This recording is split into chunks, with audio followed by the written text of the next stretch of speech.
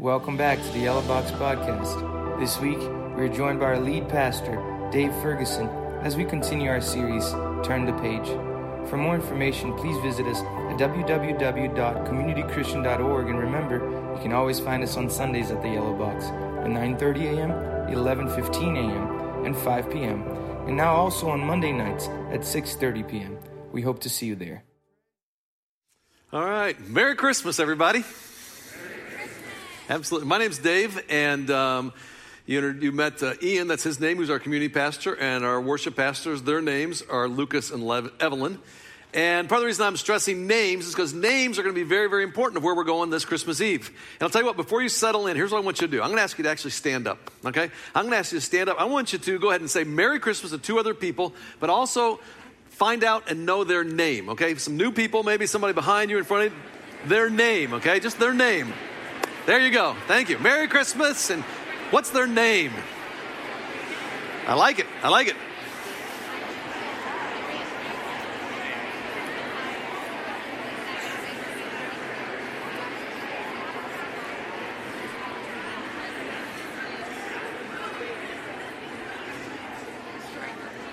All right, a name is a very important part of a person's identity. Yet, there are some names that are rather unfortunate. For example, I actually went to college. I went to college with a guy whose name was Fred Failing. I know. How do you think he did in school? He dropped out. Sorry. Now there's some names that are just actually even so bad they get banned. They've been banned by governments. For example, you are not allowed to name your child Monkey, okay? If you're in Denmark, I guess there was actually a couple who tried. Why you do that, I don't know, but they did. In France, there was a couple who wanted to name their child Nutella, which if you ever had Nutella, it's pretty good, am I right? Especially like on a crepe or something. But again, the French judge said, no, you can't name your kid Nutella. That's not allowed.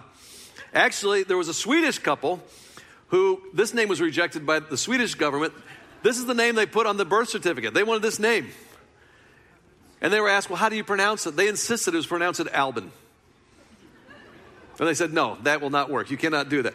There are some names that are acceptable and some names that are unacceptable. And the reason is because names are powerful. Names can actually inform our identity. Names can actually even, at times, even shape our future. So when Sue and I, when we had kids, we were very intentional about the names we gave our children. My daughter's name is Amy, and Amy means beloved. And I did. I mean, I genuinely wanted, every time her name was spoken, it was like a part of her identity would be like to know that she was loved. I have two boys. Their names are Joshua and Caleb. There are two godly leaders, fearless leaders from the Old Testament. And I hope that those names, I think they'd hear those names, that would shape their future, who they would become. Names are important. And so we come here on Christmas Eve to celebrate Christmas, that a baby was born, that God came to earth as a baby. And help me out, that baby's name was what? Jesus. Exactly right, Jesus. But my question for you this afternoon is this. Do you know why? Do you know why he got that name? Because I think if you understand why he got that name, it'll also can inform your own identity. It can also shape your own future. Now, for me to actually explain why he got that name, I'm going to have to go back centuries before the birth of Jesus. And it goes back when God actually first revealed his name. When God first revealed his name, he revealed it to a guy named Moses. Now, Moses' story, if you know his story, it's part crazy, part amazing. But it was during a time when the Israelites were actually enslaved by the Egyptians. Now, they were the people of God, and in this crazy kind of plot twist, Moses ends up being raised in the Pharaoh's palace by the Pharaoh's daughter. But over time, what he discovers is that he's actually not an Egyptian. He's actually an Israelite. And so his heart starts to break for his own people who are enslaved. And then as a young adult, he sees an Egyptian beating one of his own people, an Israelite. He just loses it and kills the Egyptian. As a result of that, he becomes a fugitive. For the next 40 years, he's living in obscurity in the wilderness somewhere. And it's here, in the middle of nowhere, that God appears to him, maybe you remember this part of the story, in a burning bush. And he tells Moses, Moses, I want to use you to rescue and free my people from slavery. Now, it's been 40 years. Moses is not so sure. And at this point in his life, he's lost everything. Because once upon a time, he'd been royalty. Now he was a slave. Once he lived in a palace. Now he was out in the wilderness. Once he'd been a prince. And now he was this murderer on the run. And so he shakes his head in disbelief, says, God, there's no way. My life is so messed up, you couldn't use me. And maybe some of you even come this afternoon and go like, you know what? My life is so messed up, God, you could never. And so he asked God. He said, okay, God, suppose I do. Suppose I go to your people and I say to them, hey, the God of your father has sent me to you. He wants me to be the one who's going to rescue you, help free you from slavery. Now, what if they ask me, what's this God's name? What do I tell them? And I kind of get the feeling Moses is being a little snarky with God. Kind of like, okay, so what do I tell him if I do ask him? God doesn't back off. God says this. Here's what you tell him, Moses. You tell him, I am. I am who I am. This is what you're to say to the Israelites if they ask who sent you. I am has sent me to you. God is saying, that's my name. I am. Now, kind of an odd name. You might even say it's not a name. You might just say it's a verb. But actually, no, God says, no, that's my name. So his name is I am. And in Hebrew, it actually comes out this way, Yahweh. We transliterate it to Joseph. But in the English Bible, it is the Lord. It's the Lord. And if you go back through the Old Testament, he uses this name, I am, over 6,000 times. Now, this is an important moment for Moses. Because Moses, maybe you can relate to this, he lacked the confidence that he could do what God wanted him to do. He said, I'm not articulate enough. I'm not smart enough. I'm not good enough. But God says, I didn't choose you because you were any of those things. God says, I am enough of those things for the both of us. And I am, and my amness will overcome all of your notness. And so through his name, God was revealing to Moses that whatever Moses was not because of his weakness, because of his brokenness or his sinfulness, God was saying, no matter what you may not be, I am. And it's fascinating. And maybe you've never noticed before, maybe you've never been taught this before, but if you go through the Old Testament, okay, God relates to his people using this name. Whenever his people are hurting, whenever his people are lacking, whenever his people are needing, and there's something they're not, he says, I am. For example, quickly here, take a look at the screen here, okay? For example, in Genesis, when they were in need, he said, I am your provider. In Exodus, when they were sick, he said, I am your healer. In Judges, when they were afraid, he said, I am your peace. In Psalms, when they needed a rest, he said, I am your shepherd. In Isaiah, when they were under attack, he said, I will be your defender. When they were wrong, in Jeremiah, he says, I am your righteousness. And when they felt all alone, in Ezekiel, he said, listen, no, I am. I'm here. I am present. And so I want you to get this part. Throughout all of Old Testament history, whenever God's people were not something, whenever they were lacking, God would show up and say, no, I am. That's why you need me. So if you get that part, 2,000 years ago, okay? And you're going like, oh, I thought this was supposed to be Christmas. Where's the Christmas in all this? 2,000 years ago, that very first Christmas, it was the great I am that showed up and transcended time and space in a baby, as a baby. And that I am got introduced this way. It said, she will give birth, Mary will give birth to a son, and you're to give him the name Jesus, because he will save his people from their sins. Okay, once again, the baby's name was? Exactly right. But do we know why? And I think it's important that we know why. I find this so fascinating. In the actual original language of the Hebrew, in the Hebrew language, the word, the name, Jesus, it actually literally means, I am your salvation. When he showed up and was given that name, it literally means, I am the one who's come to save you. I am.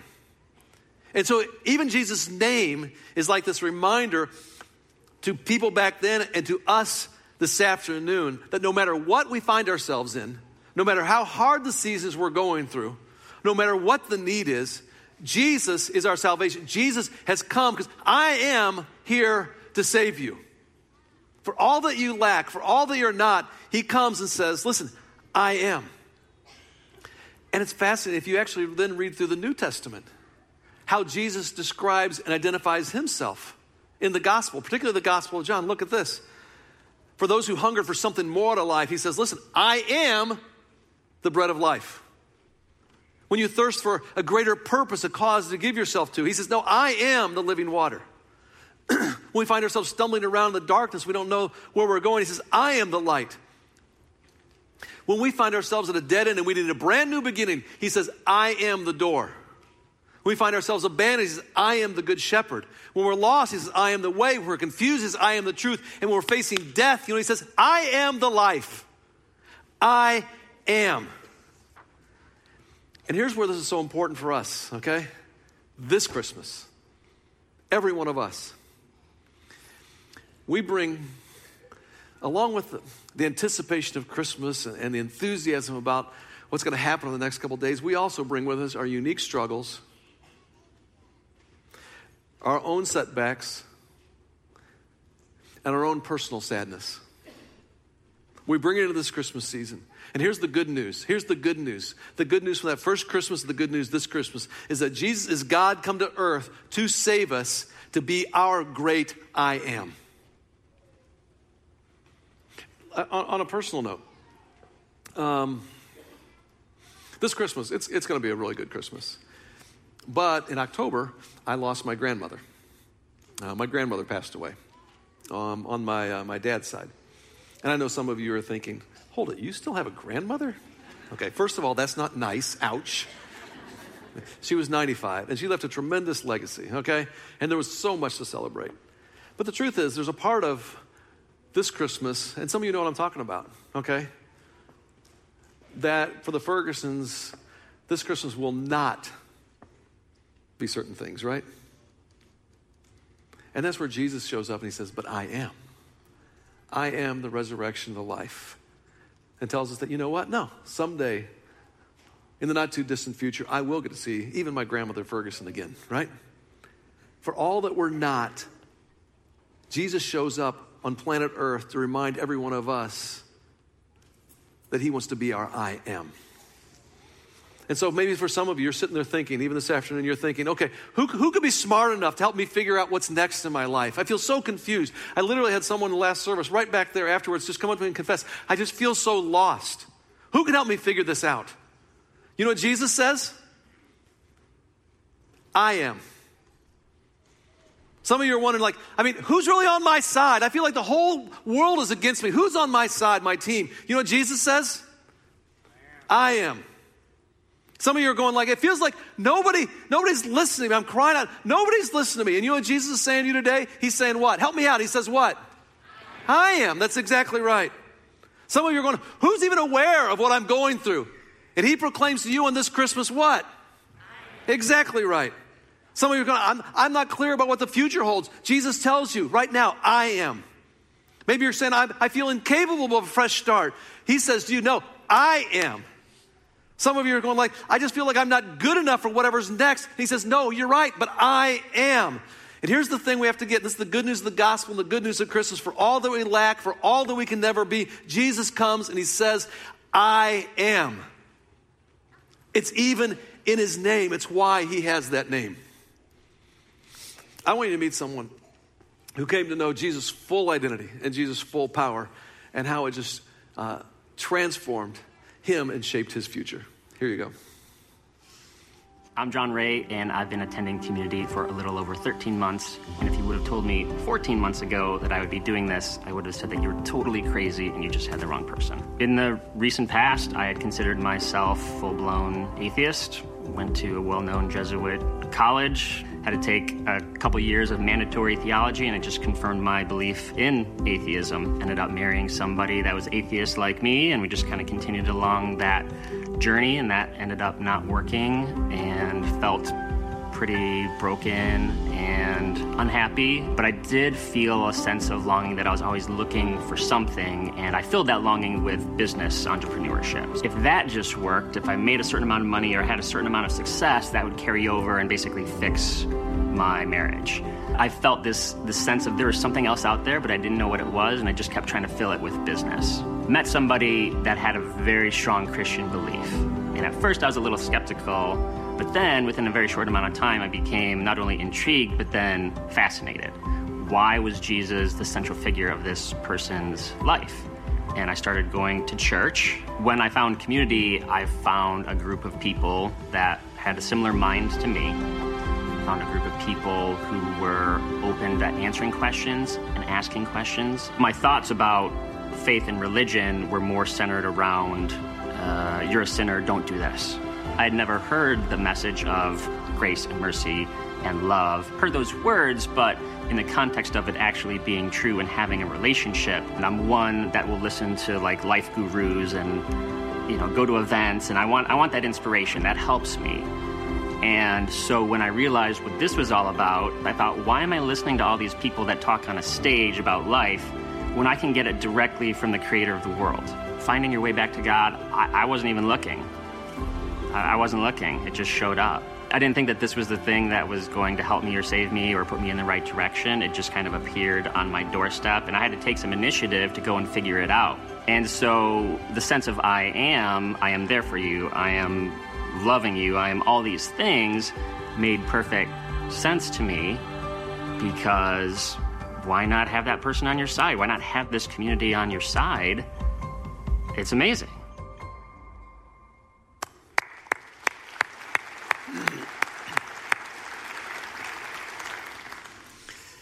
And so we gather like this on Christmas Eve. We gather to celebrate Christmas. We even gather to celebrate God coming to earth in the person of Jesus. But what I want every one of us to leave with is a full understanding of who he is. And it's this, for you personally. For whatever it is that is not, that's not right, that's not working, that's not the way it should be in your life, he comes and he says, I am. I am. And so, very specifically, and I've been praying about this. For some of you, you're stuck in a 9-to-5 grind where you punch in, you kind of punch out. You got this job and it feels like, yeah, maybe it covers the bills, but you know what? You feel like, man, am I ever going to make a difference? Is this really all I'm going to have to my existence? And you go, who could change this? Who could change this? Or some of you, it's your marriage.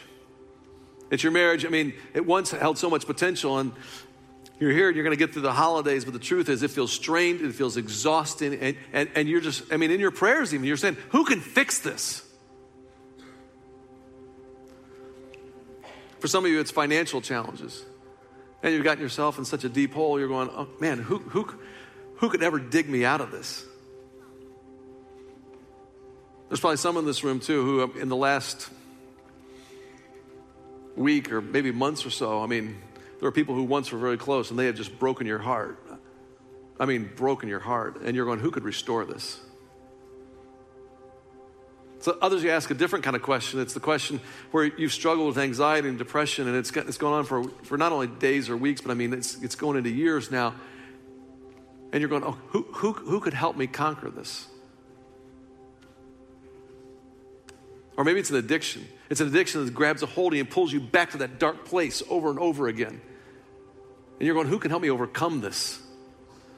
And here's the thing. Here's the good news of Christmas. To each and every one of those questions, Jesus shows up and he responds, I am. I am.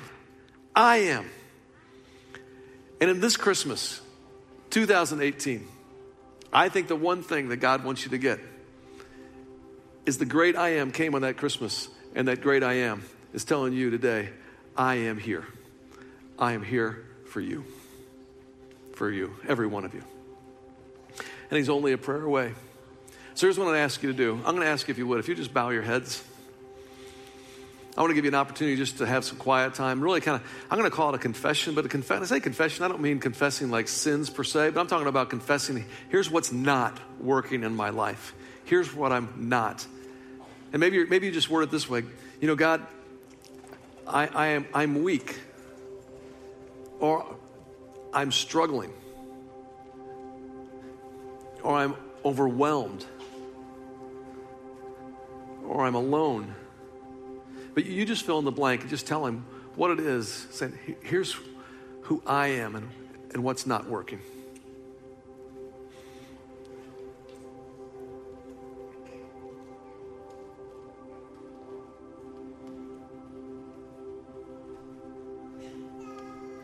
And now in the quietness of your own prayer on this Christmas Eve, just ask him. Ask him in and say, I'm trusting you to be my I am. Trusting you to be my I am. Father God, you're so good to us. From the very beginning, when you first revealed your name to us, your name was in response to what we're not, reminding us of who you are and who you can be and why we need you. And that your love was so relentless, Lord, that you couldn't stay distant. You had to come near, and so you showed up on Christmas. And you walked the same earth, the same planet like we did. You lived the life like we did so we could give us an example of how to live life. And then you leave behind your Spirit for us, for all the places that aren't working, that are lacking, that are needing, that we're not. You can come into our life as the I am. You're so good to us. You're so good to us. And on this Christmas Eve, we say thank you, and we celebrate that. And it's in Jesus' name we pray. Amen.